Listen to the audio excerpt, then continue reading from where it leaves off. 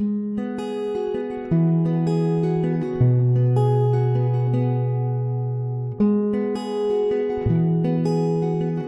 Hope Church.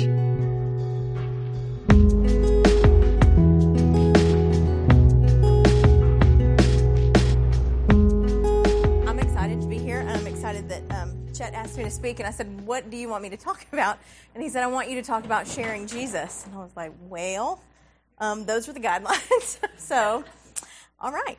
I know everybody in here, so I don't need to introduce myself, but I'll tell you a little bit about the things that I do around town outside of our time here at One Hope on Sundays, leading worship with you guys and hosting our small group at our house on Tuesdays.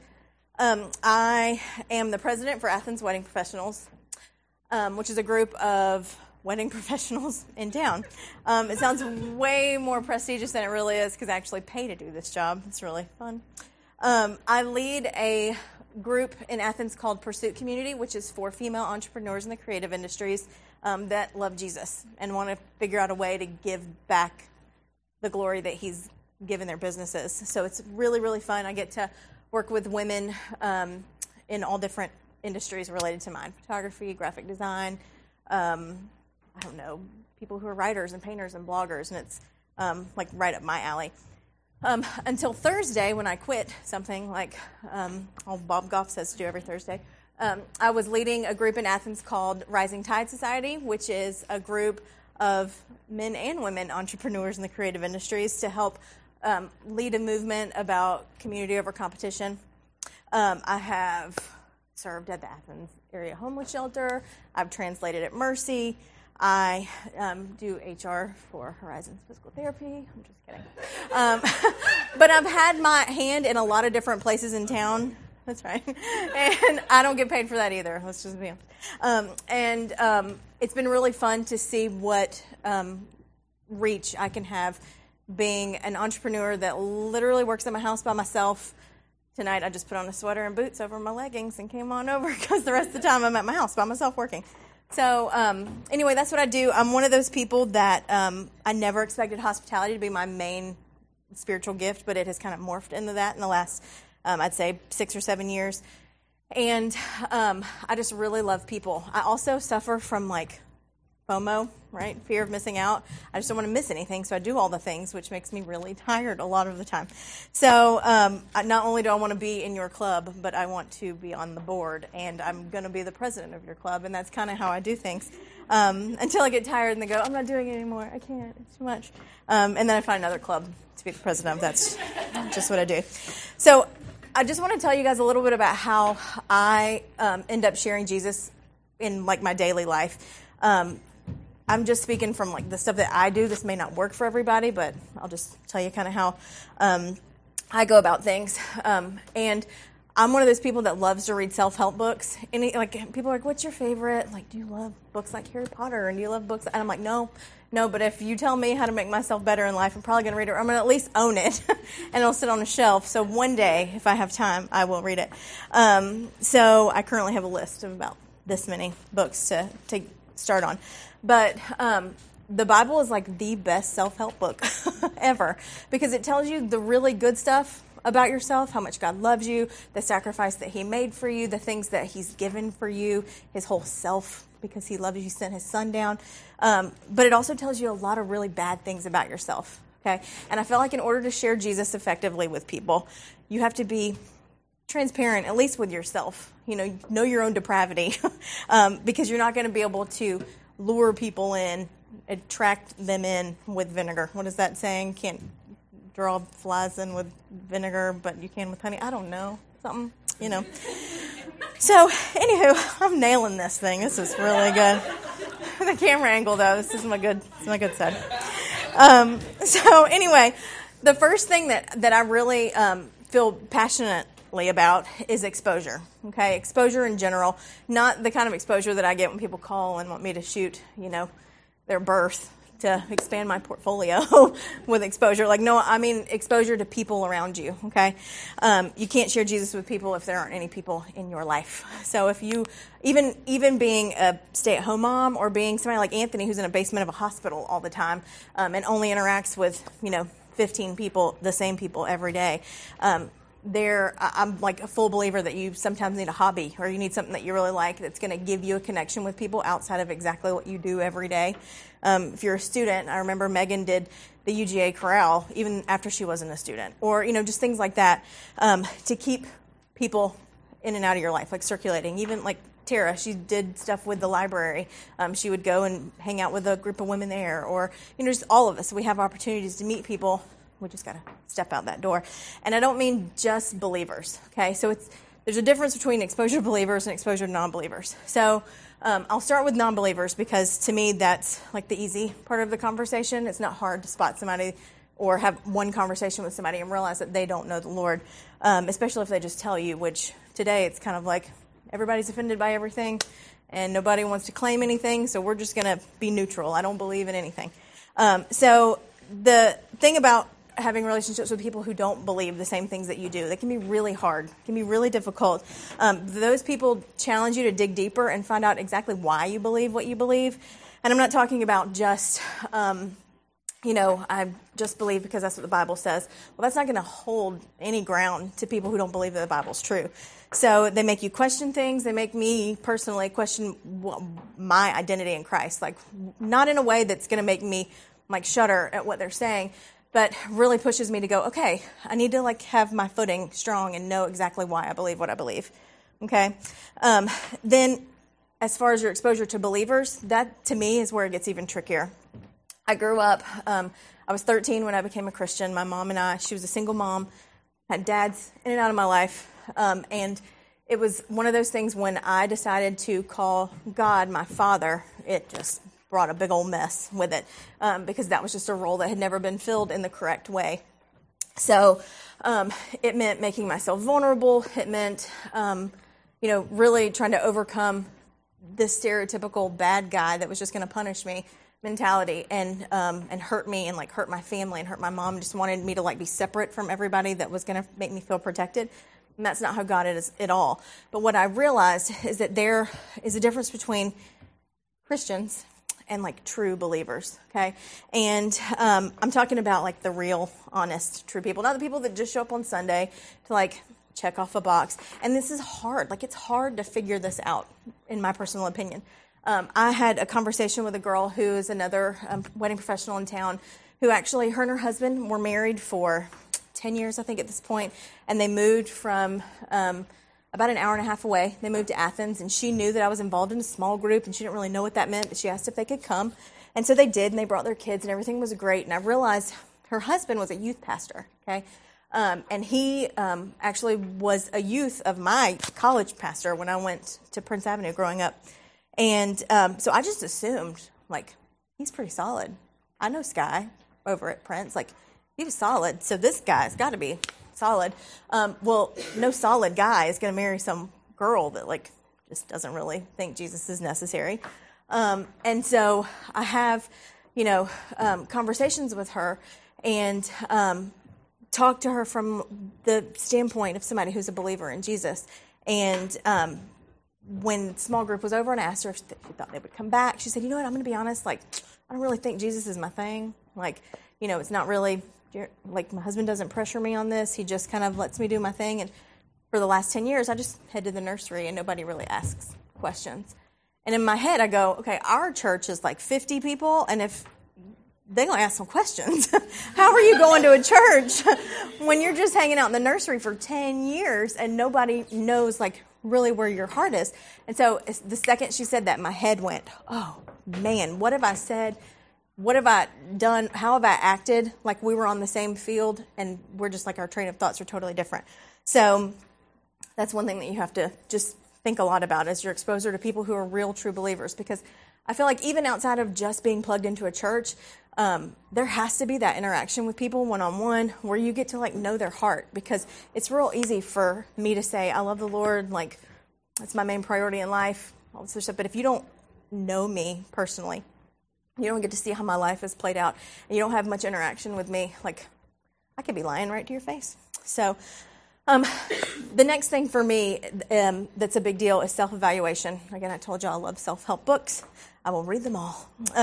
But we actually covered it this week in small groups, and I was so glad that this verse popped up. And it was 1 Timothy 4:16. And I'm going to find it on my phone because I took a picture of it. It says, keep a close watch on yourself and on the teaching. Persist in this, for by doing so you will save both yourself and the hearers. Okay, so keep a close watch on yourself. Okay, anytime that I think, like I realize I'm getting ahead of myself, when I'm like, I have this together, like this is fine, I'm solid on this area, I just have to pull back and go, okay, let me just think about like what my motives are. You know, I told this to the ladies this past fall when we started Ladies' Night. God just showed me when I was reading my Bible this past fall that for me, looking at Scripture, there are like two camps that I tend to fall under.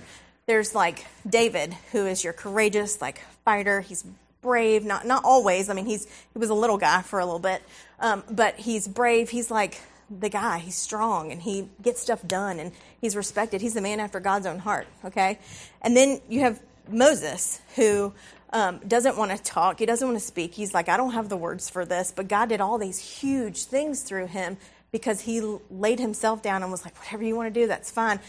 There's a book in Numbers.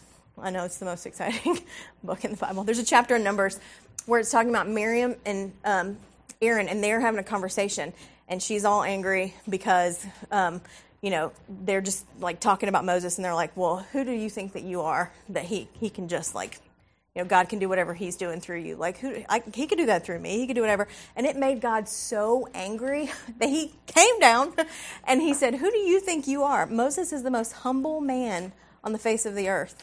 And so for me, I go, okay, there's Moses, who's the most humble man on the face of the earth. Like the one. He came down just to let you know there was only one, and it was him. And then there's David, who is a man after God's own heart. Being David is so easy for me because I'm okay to like get riled up and fight for something I really love and something I really believe in, but it's much harder for me to be humble and to not like want to puff myself up with pride. And it was this past fall when I was just praying a lot about what God had next for me for my career and just different things in my business.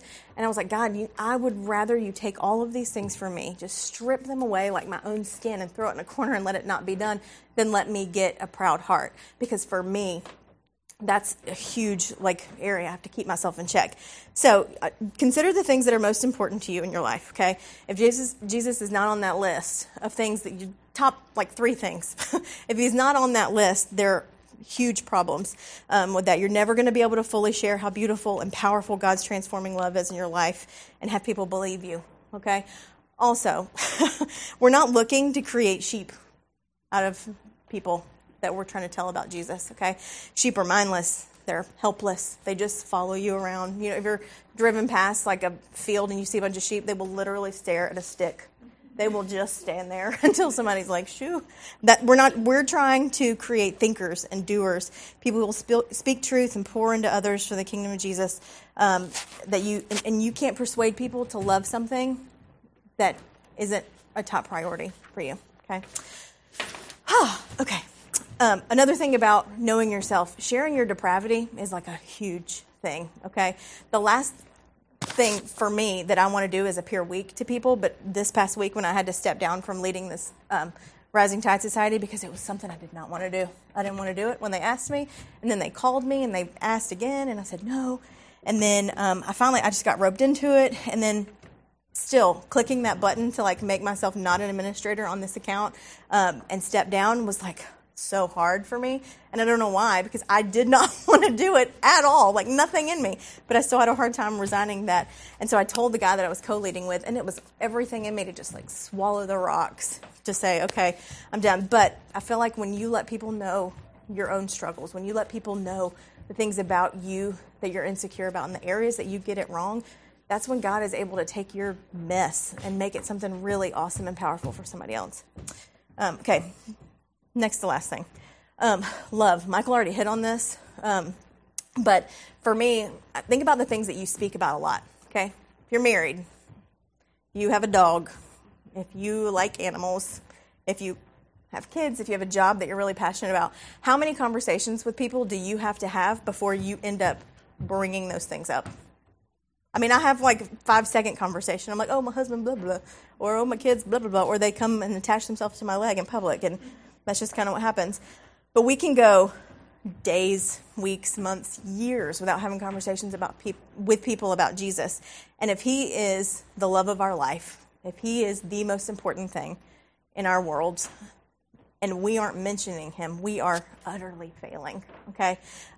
I have a verse that I'm actually going to share next that is out of 2 Corinthians, but this is kind of funny. I was reading like all of the stuff before when I was prepping for this, and this verse kind of hit me. It says, therefore we're confident that as long as we're at home in this body, we're away from the Lord, okay? Basically that is, okay, we know that everything is going to be uncomfortable here. Like, this is all just going to be uncomfortable. It's not comfortable to say my name. It's not comfortable to just like be out there charging, the world for me. But we live by faith, not by sight. We're confident, I say, we'd prefer to be away from the body and be at home with the Lord. So making our goal to please him, whether we're at home in the body or away from it, we have to appear at a judgment seat before Christ one day. So do the work, okay?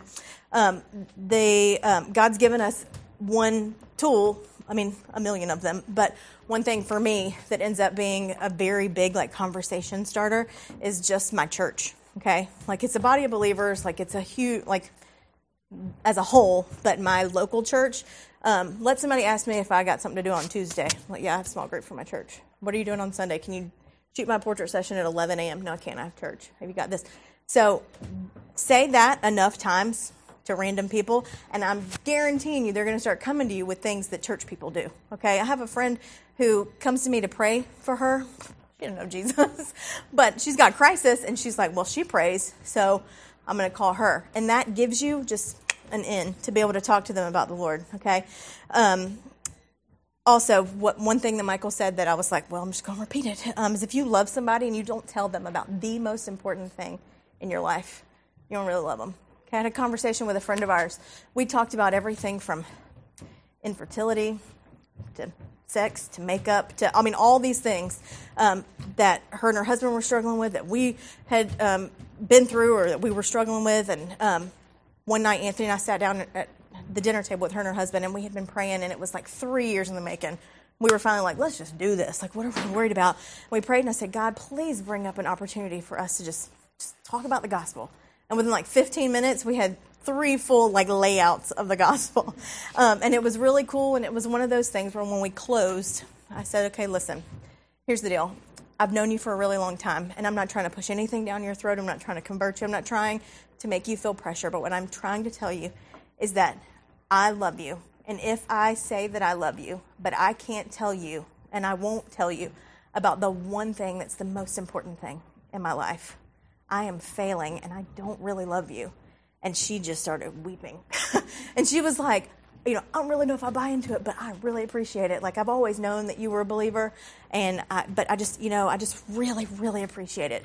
So anyway, there's that. And the last thing, directions and pursuit. Okay, so we're all why do we share the gospel?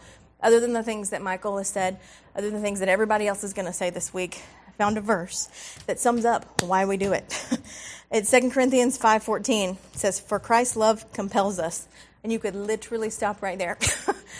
In my opinion, that's sufficient. His love compels us. If you've ever experienced real joy, if you've ever experienced love, if you've ever experienced peace that passes all understanding, all those cliches that people will say about Christianity and about Jesus, if you've even just experienced one of them, there's no reason for us to keep it to ourselves. It says, for Christ's love compels us because we're convinced that one died for all, and therefore all died.